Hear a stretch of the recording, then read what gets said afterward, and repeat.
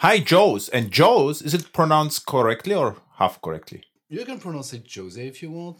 Jose. That's closer to the French pronunciation, but every country has its own way to pronounce my first name. It's a mess, so yeah, that's fine. Jose. Jose is French. Fine. Yeah, Jose is in French. Yes. Okay, how are you doing, Jose? I'm fine. Nice Monday morning, rainy. Rainy. Typical November.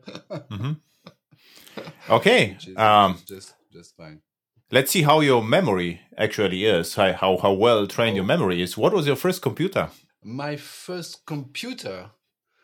Yeah. Which is not the first device I wrote some code on, because the first device I wrote some code on was not a computer. And my first computer, the real first computer I owned, was in 1983, and it was called an Auric 1. Auric 1. Kind of small computer that you could plug on a TV set. And you had like 64 kilobytes of memory on such devices. And you could program it either in directly in assembly, or there was a basic language, you say programming language integrated on it, so you could write programs in BASIC also. Is it like a French computer? What is Auric? I never heard. I'm not sure it was French actually. I think it was sold in other countries also. Maybe not in the US, but in Europe, at least in England. I think it was maybe an English machine. These were the day of the Sinclair ZX80 and ZX81. So this was the same kind of machine, you see. And I think English people were very good at doing that. So is it Auric? O-R-E? O-R-I-C. And there were several models of them. Okay. And the one I owned was the first one. So what's even more interesting, you wrote some code, not on computers, or what was it? This is I'm more curious to know. There was electronic calculators, and you could write code on them. Texas Instruments was selling some of them. And I was the real first device I wrote some code on was a TI-57. That was a great calculator. And it was in 1979, maybe 1980, something like that. It was a few years before I owned this computer. And why you did it? Why you started to write code on a calculator? So I mean, that was exactly only for the fun of it, because there was nothing you could. I mean, at school we didn't have any courses on that. We didn't use them to do anything more than typical physics calculation, where you have trigonometry and all this kind of thing to compute. So you have this calculator that just helps you, but there was nothing to you couldn't draw anything on the screen. That was you remember these red screens with you have numbers were only displayed with several segments. Yeah, you had all the segments you needed to write 8 with squared 8. My grandfather had a watch, maybe, which was almost like an Apple Watch. It was black, but if you push a button, you see the segments in red. It was incredible. Exactly. Yeah. And I also had such a calculator. It was actually beautiful, but I couldn't program on it. I remember it was a very basic one, but there were segments and with big buttons. So the physical design was incredible, but it was a dumb one. There was no. So I'm asking because back then there were games, but I forgot they were like hardwired games to the hardware. So it was like it was horizontal thing with 2 buttons, and you can only play one game. It was not a computer, also with LCD display. And I also assumed you can extend it somehow, or if you play long enough, something will happen, and nothing happened, of course. So if I had such a calculator, I would also try to do something with it, just to see what you can do with it, because all such electronic things for me were magical devices, right? So I always wanted to do something with it, but I had no idea what to do. This was my problem. Yeah, there was this kind of machine. Actually, you could program them using some kind of very basic assembly language, and you had. They used to be called steps in your programs, which was basically an instruction, and you had 50 steps to write your program. So like 50 bytes of memory. And what you did? You remember the program you wrote on the TI? I like I remember I did a program to compute the decimals of pi, because there was no memory. Well, there was memory on it, but not memory that could live. If you switched on the calculator, everything was erased from Mhm. it, which Mhm. was not the case for other calculators that came after. Mhm. When you switched on, actually switching off the calculator was only switching off the display, and all the Mhm. programs and the memory that you had in a calculator was still there. It was not the case for the TI-57. So there was no pi in it. See, if you wanted to compute, I don't know, the surface of a circle, you had to type 3.14 by hand. There was no Mhm. constant on the calculator. And I just wrote a little program to compute pi, and I had it running overnight to have a precise value of pi. You know, there is this funny funny formula that when you if you compute the sum of 1 divided by the square of n for all the values of n, then the value is the square of pi divided by 6, so you can actually Mhm. compute manually. Why you knew? How you knew that? You were a kid back then, right? I assume. I was in high school. Well, I don't Okay. know. It was I knew it. Okay, so you get. And So you were interested in yeah, math. this is well, kind of basic math. Yeah, basic math. What I have to tell, I have the problems actually to find the connection between programming and math. Now I see everything is math, but back then for me math was boring and programming was exciting, right? So it was a long time, so I couldn't find the connection. But it is actually math and programming are very very similar, right? Yeah, there are many things that are taken from math in programming, especially with the more and more complex languages that people are using. People are talking about algebraic data types and this kind of thing. So algebra Mm-hmm. comes from is a theory that is coming from math, obviously, even if it's not really an algebra, because actually when you compute things on computers precisely, uh, all the all the properties that operators have in math are lost when you're doing that because of approximations. Mm-hmm. When you're using pi, this is not it's not pi that you have. This is just an approximation of pi, and that's it. Mm-hmm. And that's the case for every kind of number you're using. Mm-hmm. So actually, computing with even with double precision numbers, it's just like computing with integers, Mm-hmm. but with a mapping between both. Mm-hmm. And so you're losing basically all the properties that you have in math. Mm-hmm. I mean, you probably try to write this small program where you just took 0.1 and you put it in a loop and you sum it Mm-hmm. 0.1 plus 0.1 like 10 times, and you don't get 1. In the end, you have an approximation of 1. Yeah, in JavaScript is even earlier, right? So in JavaScript was the problem if you do it just one plus, it didn't work already. I think. Yeah, it doesn't come from Java. It does just come from the fact that you use it doubled or floating Yeah. point numbers. 0.1 is just an approximation Yeah. of 0.1. So Mhm. if you sum everything up, the error you're making on this operation actually increases up Mhm. to a point where you don't have 1 anymore. This is why we have big decimal, right? Yeah, kind of. Very good. So, the what you did with the real computer? So we do calculator. Were you already skilled Pi developer? I just like to tinker with the programming and see what you can do with the any kind of thing. Mhm. Like it was pretty limited on the. I mean, I was still in high school, so everything about programming is very light at this time. Plus, it was not like you could create some kind of fancy web page with like 2 lines of JavaScript. It was really not like that. Having a graphical screen was about being able to draw a point on a. I don't know. You had like 300 pixels in the width of Mhm. the screen, and maybe 150 in the height. Mhm. That was it. This was high resolution. You're right. I forgot actually the resolution of ZX Spectrum I had. 640 or 480 was way later, and this was already high resolution. I think Yeah. this was the first PC, and before that, it has to be far less than this. 320 maybe by something, right? I guess. Yeah. Mhm. This was, and it was super slow. I mean, drawing a circle on such a screen, you could see literally the circle drawing itself. Like, You're right. and after about 1 second, the circle was drawn. Even with the logo programming language, it was slow because it was slow. because right now you wouldn't even see the turtle moving, but back then you actually saw that it moves on the screen without any slipping, right? I think it was the logo programming language. I don't think it was artificially slowed down. It worked as fast as it could, right?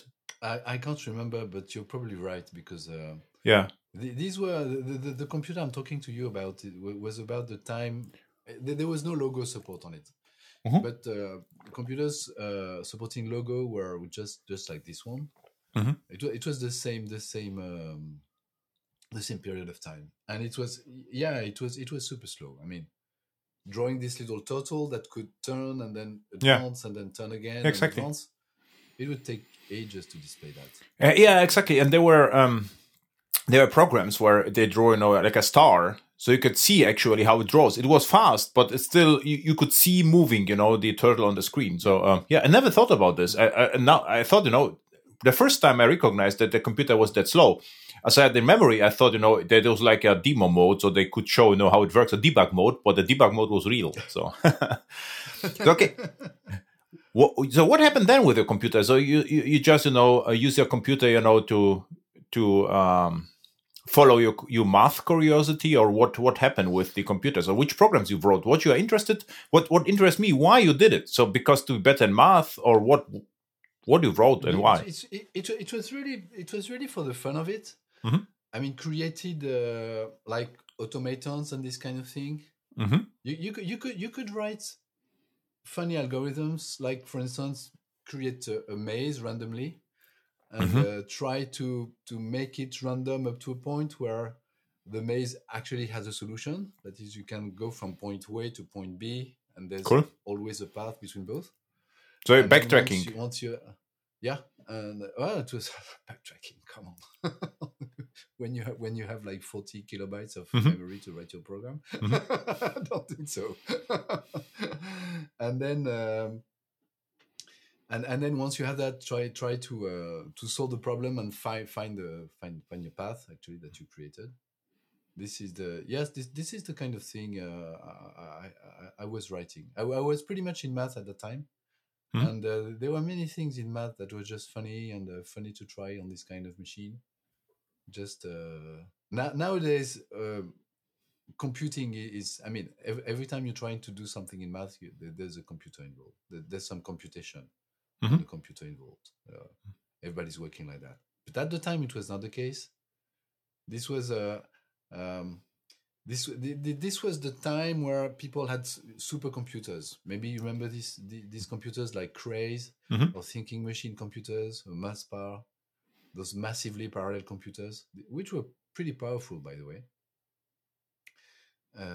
And people were just trying to write code on this to solve,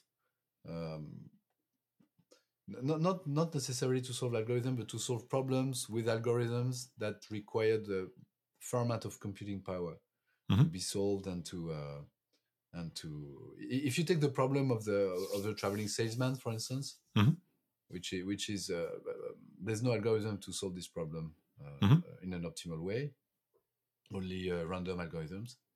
But if you want to solve it using a random algorithm, you need to have a fair amount of computing power to do that. Of course, now on a PC, you just program it, hit the button, and after 2 seconds you have your result, and it's a very good result. But back in the days, you had like 0.1% of the computing power that you have nowadays. Yeah. By the way, I was very fascinated by the Cray, and also the fact that the Cray had a seat, where you can sit down. And it was a beautiful machine. And there was even a story. I don't know whether it is actually true, that they had lava lamps, the Crays, for random numbers. So later. So. And what also a story, also don't know whether it is true, that the Sun E10K, it was like a powerful machine from some microsystem, had the backplane of a Cray, because I think Sun had something to do with Cray back then. So this is why I was fascinated by the Sunfires, E10K, and Crays. So I think that Sun acquired Cray at some point. Ah, okay. Took the technologies and integrated part of the technology in their own. Because Sun was creating microchips. Back in the days, Spark T, something Spark T3, and this kind of thing. And I think that they were part of the Cray technology embedded in this Spark T3. Yeah, this, This is somehow something I the read story was somewhere. like the connection, the high speed connection between the backplane was from Cray. This is what I had one. This was interesting story. So I was always fascinated by. Was E10K a supercomputer? It was, right? Kind of. It was like a server. So we use it as a server for application servers, but you could call it supercomputer actually. Mhm. And it looked I remember beautiful. there You was saw an E10K? You saw an E10K? yeah. I saw the Cray. I saw. I think it was a YMP, a Cray YMP. So I don't know if it's the same model as the one you're talking about. Mhm. But the core CPUs were stored in some kind of glass cylinder with, so you could actually see them, Mhm. and it was in a liquid nitrogen, so Oh. minus 200 degrees, just to keep them cool, well, very cold. And when you were launching computings on the CPUs, because the CPU were heating so much, you could see small bubbles of nitrogen. So you knew that the CPU were working because you could see these bubbles. That's pretty cool. Floating on the liquid. I never saw a Cray. That I was- only saw the E10K several times, and what the chassis was is beautiful. It was like it looked like it's a really nice machine from outside. So I always enjoyed to look at it. Yeah. So interesting. So what happens after your first computer? So what was your next step? So what was your next computer? The next step was no computer for like at least 3 to 4 years. Okay. Because I was working and there was no computer and I didn't have the time anymore. Mhm. After high school, and then when I was back in engineering school and math, then there were computers again. Yeah. Which We What- mostly had the Sun machines. Oh, Sun okay. Spark 10, which was a beautiful machine. Oh my god, Mhm. I so much love this machine. Mhm. And then all the evolutions of the Sun Spark 10, there were many. Mhm. Also CMD machines. Like there was this machine in near Paris, built by Connection Machine. That was the name of the company. Mhm. And they made a specific, that was a massively parallel computer called the CM5. Mhm. And it was just an amazing machine. CM5. CM5 for Even visually, it was a set of like big cupboards, black with a red LEDs light that were Wow. flashing when the CPUs were working, so you could see just like in Star Trek and these kind of movies. Mhm. It was real, and there were real computations made on this machine. The industrial design for the machines back then was incredible. So E10K was perfect. I never saw the Cray, but I assume it was also great. But so E10K, I can say perfect. Then there were the various workstations from Sun. So the tower, maybe it was the 10 tower, because from time to time, I delivered courses at Sun Microsystems, and I had the tower workstations, the Spark towers. And then what I wanted to have one, but this was the Silicon Graphics, the Octane machines, also beautiful design. And I never heard about the CM5, but I think it's the similar territory. And the one from Steve Jobs, how it's called before he went to Sun, there was like, they were like also the Next Cube. Next Cube, exactly. Next Cube, yeah. Also, I saw one, and from outside, really nice. Yeah, and because it was Steve Jobs, he also worked very hard on the look and feel of the window manager and what was called the Finder or something. Finder. So, what you did with all the great machines back then? So, what you programmed? I was mostly I was working in a math research lab. Wow! I was a PhD student, and we were mostly kind of testing the algorithms we were working on. Which algorithms? So, just interested. What you did with the algorithms? We were working on image processing algorithms. Mm-hmm. So there are different fields actually in image processing. There are people who try to enhance the quality of images, like deblurring them or this kind of thing. And but we were more in the pattern matching, but in image processing sense and the computer vision part. Now it's your big time. Now it's your big time because the stable diffusion, what it does, right? So this is the entire trick that they blur and de-blur the images actually and this is actually now your time. Yeah, you could become the stable diffusion expert and hopefully put Java somewhere there, right? So. Yeah, maybe. Why not? Are you interested now with this was the image generation by AI, or is boring for you? it was not, we were not working on image generation, but mostly on image recognition. No, but back then, you become expert of images, and now there's the image generation by Stable Diffusion and DALL-E and stuff like that. And with your knowledge, you can appreciate more what happens right now. So, right. So was the question. What's your? I guess so. To be honest, I didn't watch much what DALL-E and Stable Diffusion is doing. I tried to generate a few images with it, and I came across so many glitches. Yeah. This is stuff. But it's amazing that it works at all, and the right? dog has a head of a horse. If he has only one head, then you're lucky. He has like 3 tails. Come on.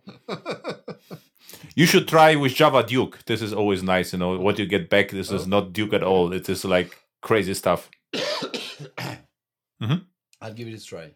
I'll give it a try. What I think, even with ChatGPT, I think that the big thing with ChatGPT is that it's able to generate impressive sentences, even if the content is rubbish.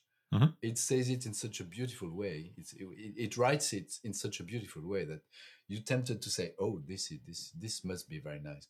This must be so accurate." And then when you dig deeper, you see that, oh my god! Even the code that it generates. Every time I watch a talk and a conference and see, oh, look at this. This code has been generated by ChatGPT. Yes, okay. So there are at least 3 bugs in these 50 lines of code. Yeah, or 15 lines of code. Yeah. How do you plan to fix them if you don't know the language? Exactly. This is actually, I was on an internal conference and I was asking now about my opinion about the AI and ML and machine learning and how I see this. I don't know whether you remember, there was like 2003, 2006, a big, movement to offshore. And the dream of European managers was to write a spec, and hand over to an external team, and they will code it for you, right? So how I see the entire thing. Imagine ChatGPT could read your mind, right? So for 2 minutes, and I say, I would like to have such a program, and it will generate the code for you. So if it comes back, it is mission impossible that the program will do whatever you expected, because then you see, okay, now it is what I thought, but now I have it. So I would like to have something different.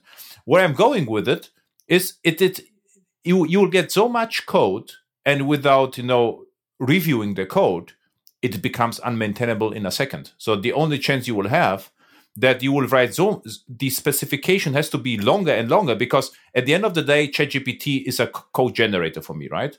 So there is a short specification and it generates a lots of code. Now the question is, how much information can you put in the short specification that it is correct? You know what I mean? And this is the problem with code generators, that actually if you generate a lots of code from information, you have to understand the code or just completely generate the code. But if you have half generating and half understanding, it is a nightmare. But I think where ChatGPT is useful, if you already know the language well and it generates some code, you get maybe different ideas, So sometimes I use ChatGPT and I say, this was an interesting idea, what I see here. Let's keep it this way. But I throw away 50% of the stuff. I don't like it. But sometimes there is a good idea. So it's actually a funny thing, just to learn more if you know something already. But it's a disaster. I wouldn't use, for instance, ChatGPT to generate Python code, because I have no idea about Python. If something happens, I cannot help, except, submit to ChatGPT and ask again, what is the problem? Because if it generates complex code, I have no idea what happens, right? Mm-hmm. The problem is the problem of confidence. Are you confident in the code generated? And every time I ask this question to someone who is presenting something about ChatGPT and telling me how it's great at generating code and stuff, I say, okay, oh yes, I'm very confident in the code generator. Then why do you generate code? Why don't you generate directly the jar or the executable file or the program? If you have 100% confidence in the code generated, then why do you generate code in the first place? Just generate the executable and run it, and that's it. Or assembly. So, why jar, right? Why jar and not machine code? Yeah, exactly. So I'm pretty sure that even the people that are super in this kind of thing and think that will explain you that it's great, that you won't need any developer in the world in like 5 years from now, which is just a joke for me, of course. Um, they're actually not being very very honest with themselves, because if they were, they wouldn't be showing code. They were just showing executables and applications directly. Hey, make me an application that does that. Here, the executable, I'm going to run it and then see. Yeah, exactly. Yes, and I'll be 100% confident. And this doesn't happen. So it means that people are not confident in what they're generating. No, it's good to get some conference talks. But what interests me, all the AI talks at Devoxx, they were actually not that popular, as I suppose. I think, everything which is ChatGPT, whatever, would be the skyrocket. But Java developers are somehow more critical, I guess, because it was not like, this would like everyone would like to see the AI. It's more maybe old news already, right? In our... Okay, perfect. So, you try to have an image recognition algorithms, right? So you try to find things so it's more like classification problem what you did, right? Or it's classification, recognition, registration, this kind of thing. Cool. And every problem is actually specific. If what you're trying to do is recognize like faces of people in security cameras in airports, it's not the same kind of problem as when you're trying to analyze aerial images with buildings and you want to count or validate the buildings that your satellite images are showing you. It's not the same kind of problem. It's not the same Maybe you will have similar algorithms, but they will just be adapted to the problem you want to solve precisely, just to because the problems are different. I even worked on it's funny because I even worked on the astronomical images to images of the sky, and people want to recognize a star, make sure that star on this image is at this place on that image. Okay. And so it's a matter of matching images like that. So I also worked on this kind of algorithm. And it was funny because we had a discussion in a conference back last summer. A guy showed up and talked about this exact problem. And at Devoxx, so right? There was a guy with JavaFX with. It was not at Devoxx. It was at jQuery. Okay, but at Devoxx there was a talk about star recognitions with JavaFX. Okay. Very interesting talk, actually. And which programming language you used? Back in the days, it was mostly C code, some pieces of assembly code, and these super parallel computers were programmed with their own language, which was a version of C that was adapted to the parallel computing. So it was mostly very low level language. And you also did it? Yeah. It's like incredible. Yes, I did it. So you are like, like a rock star back then, right? How to call it. Yeah, of course. Right now, even more. But I didn't know that this is your background. It's actually interesting stuff you did. And you worked for Sun back then with all these Sun? No, I didn't. I worked in I worked in a research lab here in Paris. That still exists, by the way. And we had access to this wonderful machine. We actually owned one, which was called a MassPar. And we had access to this CM5. We didn't own it, but we had access to it, and we were able to launch to write code on it and use its computer. And you developed on Sun and compiled and was submitted to the machines. Yeah. With Emacs VI, yes. What was your IDE back then, or? You want to drag me to this old Vim versus Emacs debate? So I was using Emacs. Don't ask me why, because it was like that. And I was super productive and proficient with it, so I was happy with it. And then I came across some people with Vim is so much better. And I just looked at them working with Vim, and they were super productive and super efficient and super fast with it. But it was kind of the same. Moving from one to the other was, okay. What I remember, as I got the first time Linux, this was at the beginning of Linux, I tried to learn Emacs and I couldn't. But it wasn't even a programmer, right? So I started with everything. And with VI, I was able at least to save and overwrite. It was somehow easier for beginners. This is my why I stick a little bit with VI, but I was never good in VI. I was able, to edit something, some basics, and save it. This basically was. And then I used Kedit and all the others, visual editors, but never text. And there just was curious, no visual editor at that time. Everything was made Not We were Sun using Workshop, CVS. Sun Studio Workshop for C. They had specific, IDEs, which what I remember what Sun did, they had also optimizers for the C. They were C compilers. There was a big deal back then. And I thought you Yeah. used, the Sun Studio Workshop for C. Another question: was the syntax highlighting for Emacs, or was it customizable, or was black and white? Yeah. If you were lucky enough to work on a colored screen, not all screen were colored screen. Yeah. But if you were lucky enough to have that, you could have syntactic coloring for any language. By the way, there was support for all the languages of that time: C, Pascal, Lisp, Fortran. Cool. Even assembly language, you could have syntactic coloring for it. LaTeX. I use LaTeX a lot. Any piece of documentation you were writing back in these days was written using LaTeX. Just like PC was not a thing. It was before Windows 95, which was, and everything on PC was complex. I mean, the LaTeX was the only software which was bug free, right? Yeah, because of Knuth. Everything was made on Unix, so it was Solaris. Not even Solaris. This was before Solaris. That was still SunOS. Okay. SunOS, HPUX, AIX, and Linux slowly came in like 1993, 1994. I work with HPUX. And HPUX, their beautiful desktop manager. It was the CDE with the 4 buttons for the screens. So it was, and I had Mosaic browser back then. Was really nice. And and Sun came later, which I saw. But I started with HP, which are beautiful machines actually. HP did beautiful workstation. I was lucky enough to work on one of them, and it was just a super great machine. Because we're using so much memory. That's an anecdote from these days. We had to buy. We had a lot of budget in this lab, and we had to buy more memory for the machine. So we bought a memory device with 512 megabytes of memory on it, and it cost the price of a flat in Paris at that time. We bought it for several 100,000 francs because there was not euros. And that was the price of a flat.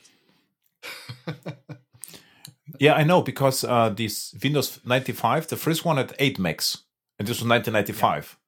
And even 16 megs RAM was already several hundred euros. It was very expensive, and 512 was not possible on Windows back then. I mean, this was technically not possible. I think 32 megs, right, was the most you could put on it, and then you need 16 on the motherboard.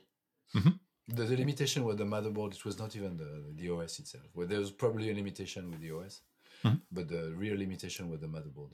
Yeah, the OS was 16-bit. Yeah, this was the problem, I think. Okay, and so what you did is spend time with image recognition and had a beautiful machine. So why you quit the research labs then? I quit the research lab because I was done with my PhD. I became a doctor in math. Okay, what is the title of your PhD? The title of my PhD. So I need to translate it in English. Yes, It's please. a French title, of course. It was image. Come on. How could I translate that? My God. You have to ask ChatGPT now. It was multi-resolution image recognition, basically. Okay. The subject of my PhD was to take aerial images, not satellite, but taken from planes, like big images. Even if the nowadays standards, these images were more than 10,000 pixels by 10,000 pixels. So you can imagine to load such an image on a machine that has gloriously several megabytes of memory. Yeah. And to process this kind of image in real time, to recognize specific buildings on them. So you have a small image with the picture of the building that you're looking for. You have these big images, and you have like hundreds of buildings on it, if not thousands, and you want to spot this building very quickly. In a matter, and with these parallel machines, it was actually possible to spot these buildings in a matter of a millisecond. Milliseconds. It's just amazing. Yeah. Okay. You use neural networks for it or no? Or was just brute force? Or No, neural networks. Neural networks were not. What there was too many computations to do that. The idea was to use, because these images was stored on the hard drive in compressed forms. So there was this. It was the beginning of the JPEG standard, but there was other algorithms based on a special transform. The JPEG algorithm is based on a transform which is called the cosine transform, and there was other transforms, especially one called the wavelet transforms, which is used in JPEG 2000, but I don't think anybody is using JPEG 2000. So these images were compressed using this algorithm, which is super efficient, much more efficient than JPEG. I have to laugh. Sorry? You know why? Because in my study, we could pick, how to call it, an additional topic.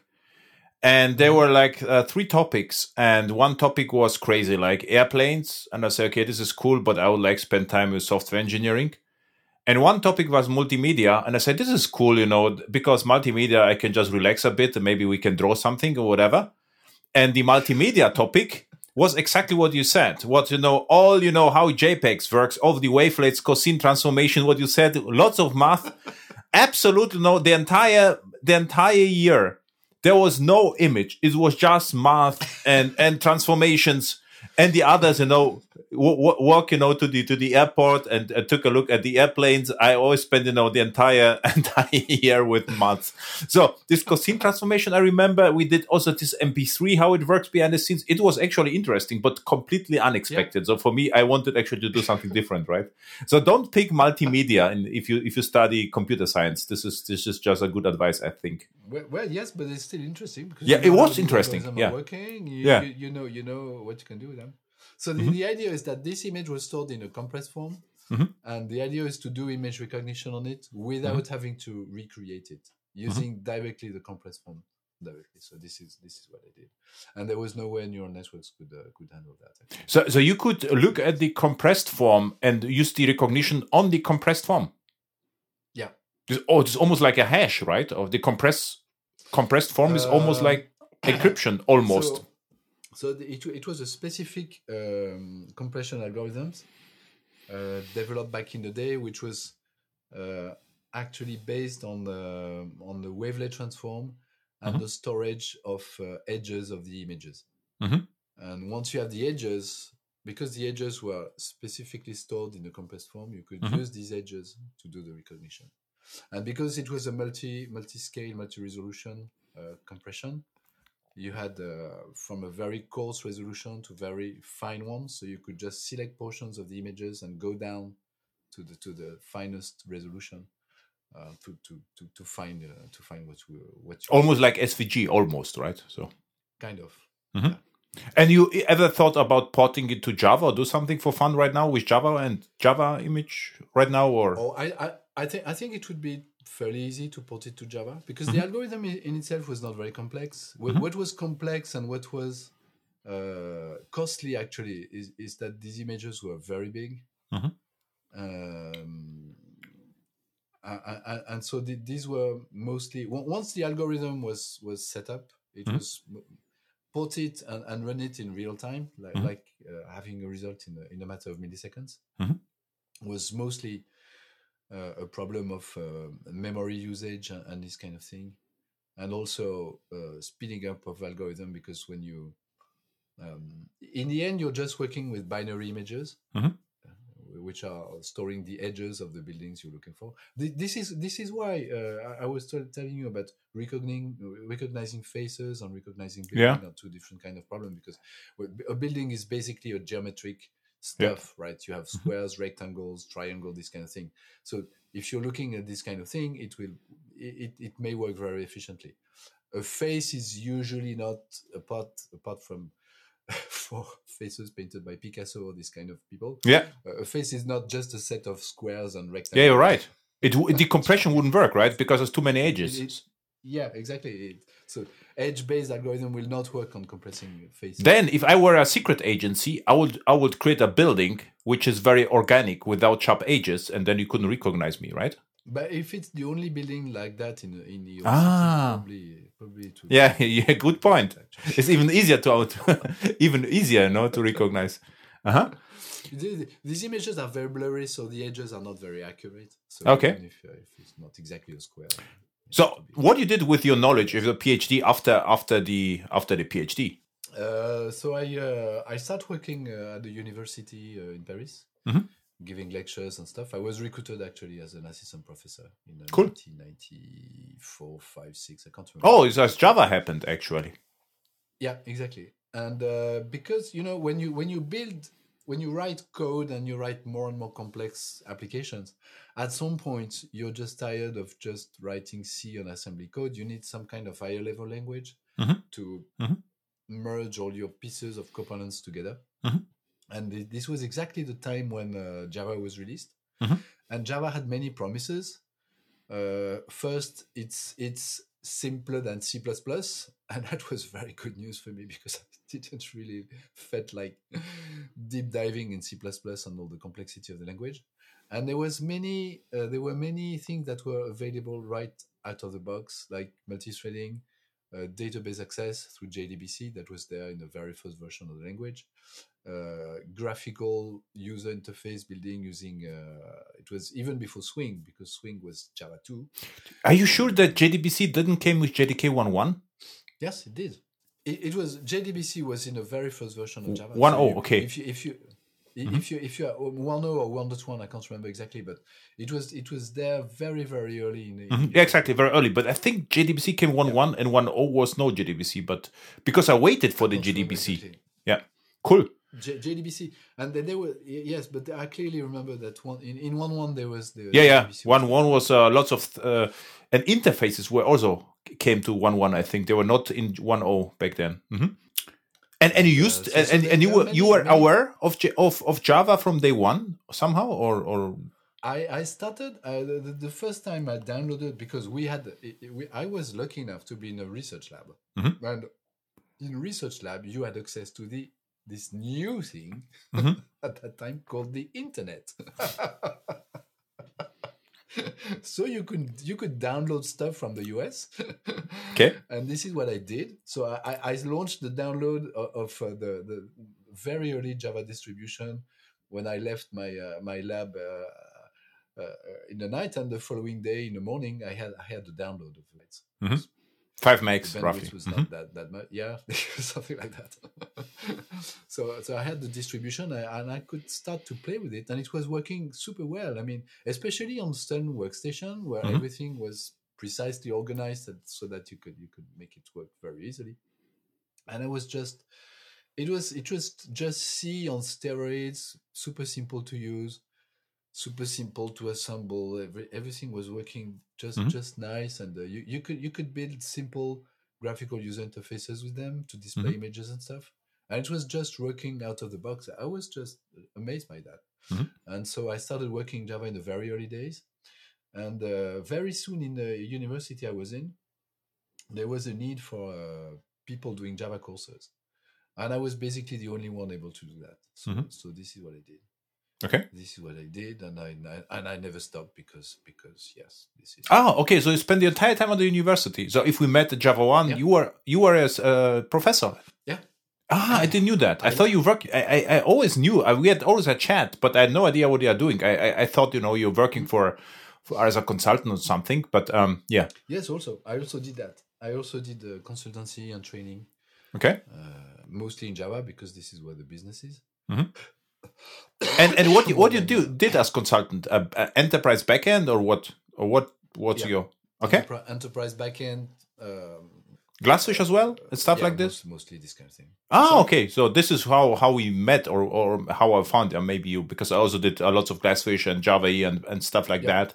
And that okay, this but is yes, I mhm. remember you came to the Paris Jug several times Yeah, to talk exactly. about Glassfish You invited me at Java 1, so we had the first contacts. Like sure, and then yeah, I was in Paris.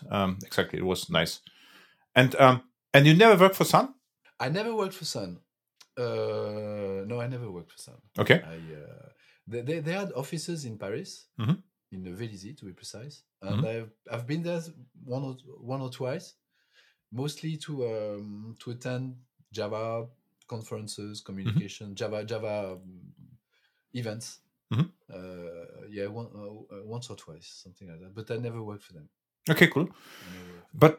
But and as consultant, you were a freelancer, or what you did? Yeah, Ah, okay. So we are freelancer. very similar, but I'm not a professor, but I'm also freelancing consultant. So similar areas. Uh-huh. Okay, and what happened then? Because at one point of time you started to work for Oracle, right?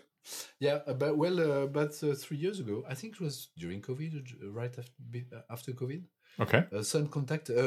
Oracle contacted me Mhm. and told me that they had an open position to talk about Java on YouTube, social networks, in conferences and stuff. And I was thinking to myself, yeah, what about, I'll give it a try. And Mhm. so they hired me. So I just paused my university activity. It's on hold, I would say. Okay. Someone else is taking care of my students and stuff, Mhm. who are not my students anymore, by the way, because they got their degrees, and I hope they're working in companies, have fun, and make good money with it. And yes, this is what I did. I started. When was that? I started 2 years ago and a half, or 3 years ago and a half. Mhm. I can't remember exactly. Mhm. 2 years ago. Because I was surprised. I found you on the YouTubes for Oracle, and I always enjoyed Yeah. your. I don't know how to call it. It's not a screencast because you always had a coffee in a coffee bar, Yeah. like the CoffeeCast It's or whatever. yeah, you could call that a coffee cast. That's fine. Uh-huh. I like it. Yeah, and I really enjoyed it because it was I just watched all your videos with the coffee because I enjoyed your style. Like, this is really nice what you're doing, Yeah. and Thank you.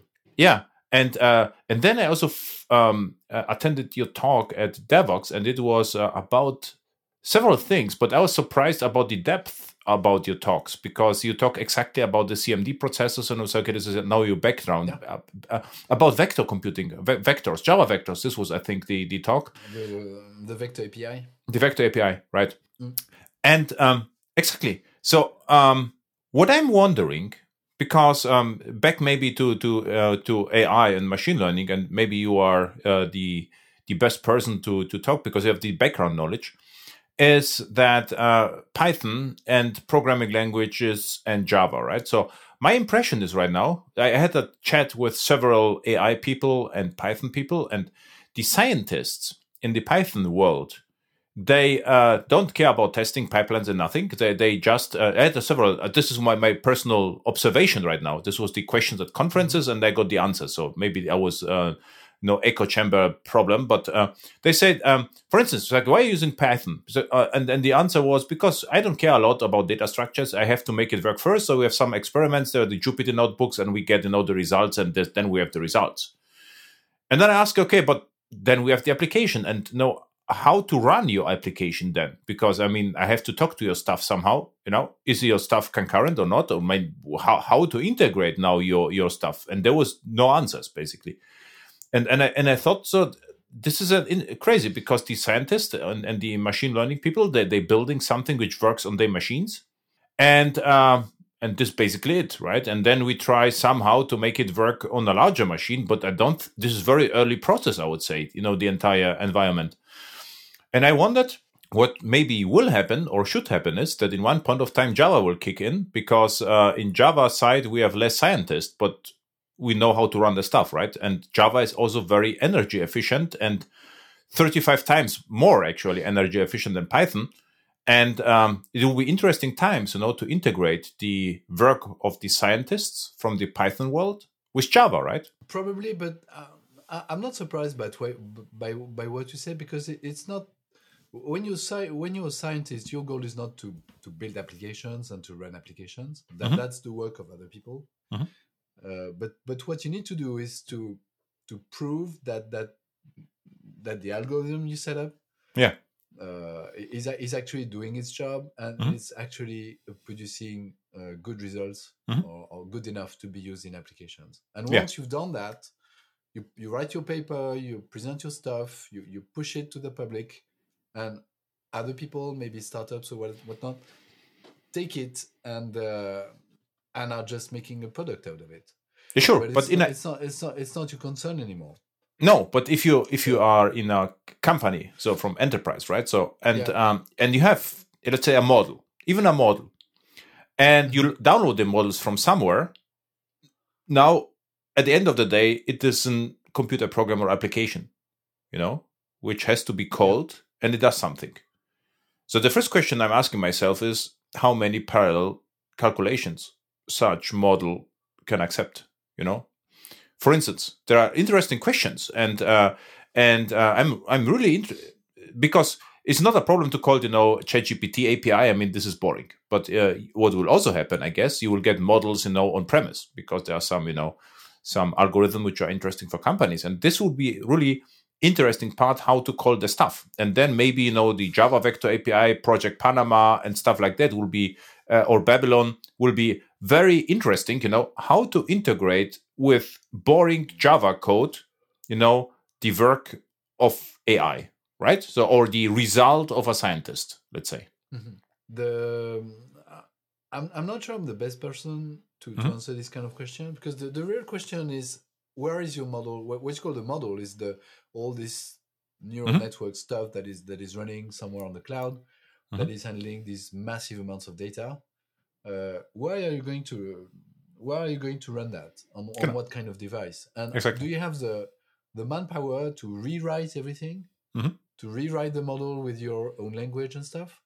What are you going to do if you're a company, big or small, and you want to integrate this kind of stuff in your system? What are you going to do? You are going to target the right people, try to hire them, integrate them in your teams, and okay, now you do the same for us.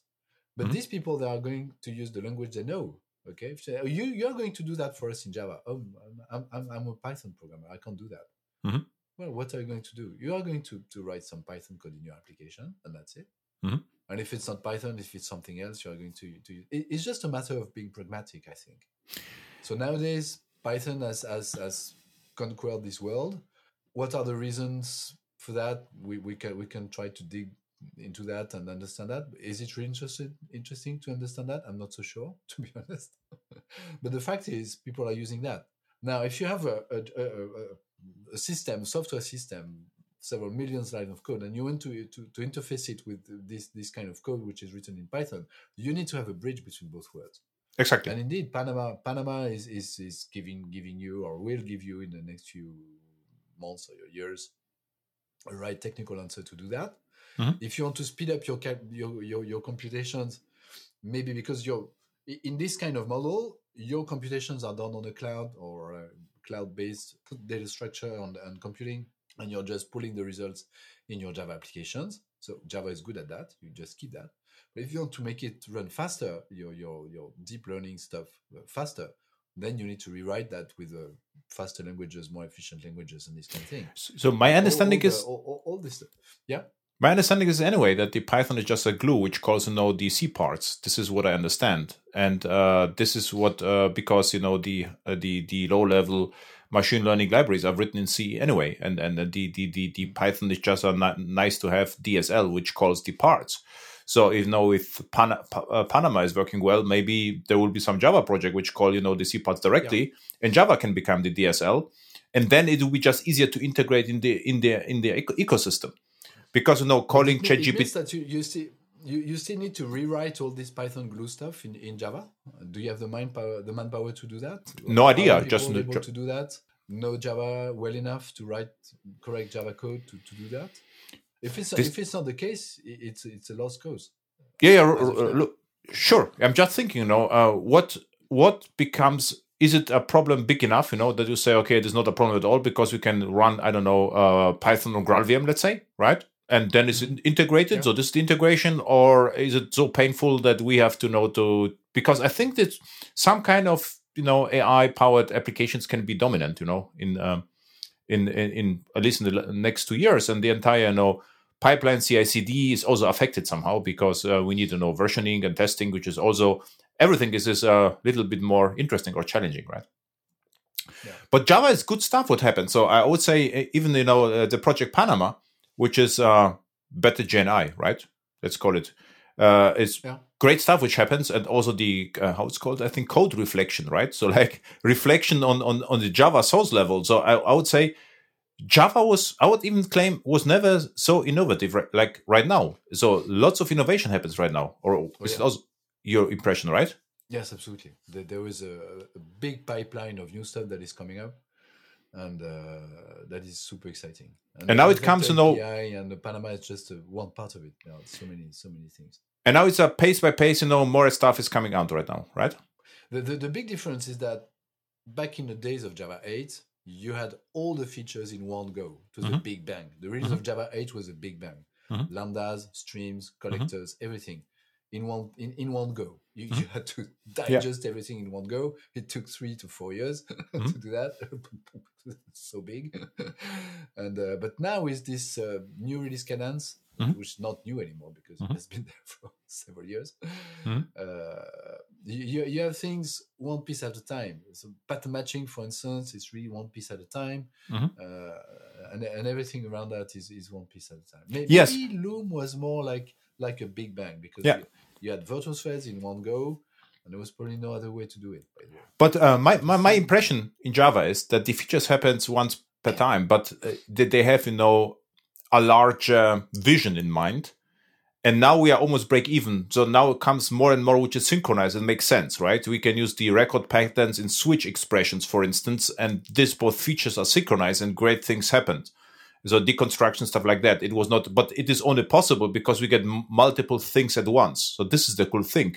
We got small features, but if you look at all the features, you can combine the features and something larger happens, right? And now it's the time where we see more and more things coming. What I also really impressed or waiting badly for string templates, actually, hopefully in Java 22, right? So because I always, what I wanted to do is I wanted to reboot JSPs, right? Because it's like, I would like to have just a Java server page not without the scriptlets, just, as a templating things. Quarkus as Qt is okay, but JSPs were actually good enough, but I would need servlets. And I thought, okay, Jaspar, maybe, pick from Tomcat, but string templates is actually the right answer. And string templates were really exciting because you could even at build time, or how to call it, at compile time, you could check, JDBC, right? Metadata or whatever. So it is actually big times what happening then. And fun times. But if you think, we could have another, meeting and just talk about Java 21, because now we know you, I know what you are doing, right? So you are the absolute expert in CMDs, craze, and great machines, and Java right now. And we can have your point of view, the most exciting Java 21 features, and we have one episode just about Java 21, for instance, and Java 22, then, like as a preview. It would be a really nice session with you. Java 21 is probably the most exciting stuff because people are going to actually work with it because it's an LTS version, etc. And LTS, exactly. To say that. Yeah. I go now to companies and will not be an LTS, so I'm not sure that people will actually adopt 21. What I'm doing right now, definitely adopt 21. I go to companies and say, look, we have to migrate to Java 21. Java 17 is no more secure. This is old stuff, legacy. We have to do it. And say, okay, then you have to Java 21. This is the the secret weapon. Okay, where people can find you on the internet? What's your YouTube and your Twitter and whatever? Twitter, José Pomar is my Twitter handle. So if you just Google for my name, you'll find it. YouTube, I publish quite a lot of stuff on YouTube on the Java channel. So youtube.com/Java. And you'll get this Jeb Cafe series you talked about. Okay. And also, I also have another series of shorts, which is very nice. It's very funny to make shorts. I really love that. And I have a little more than 100 episodes, must be 103 or 4 something. And there are 2 episodes a week. And and that's it. And I'm also giving talks at conferences. So sometimes conferences publish this on YouTube also. Yeah. And your talks are great. So I really like them. Thank you. Everything you did is actually really, really entertaining and good, also deep. So which I really appreciate. Thank you. Thank you a lot, and see you next time. I would really re-invite you back. Absolutely. And had really nice conversation about Java 21. So looking forward to it. Absolutely. Looking forward to it too. See you. Bye.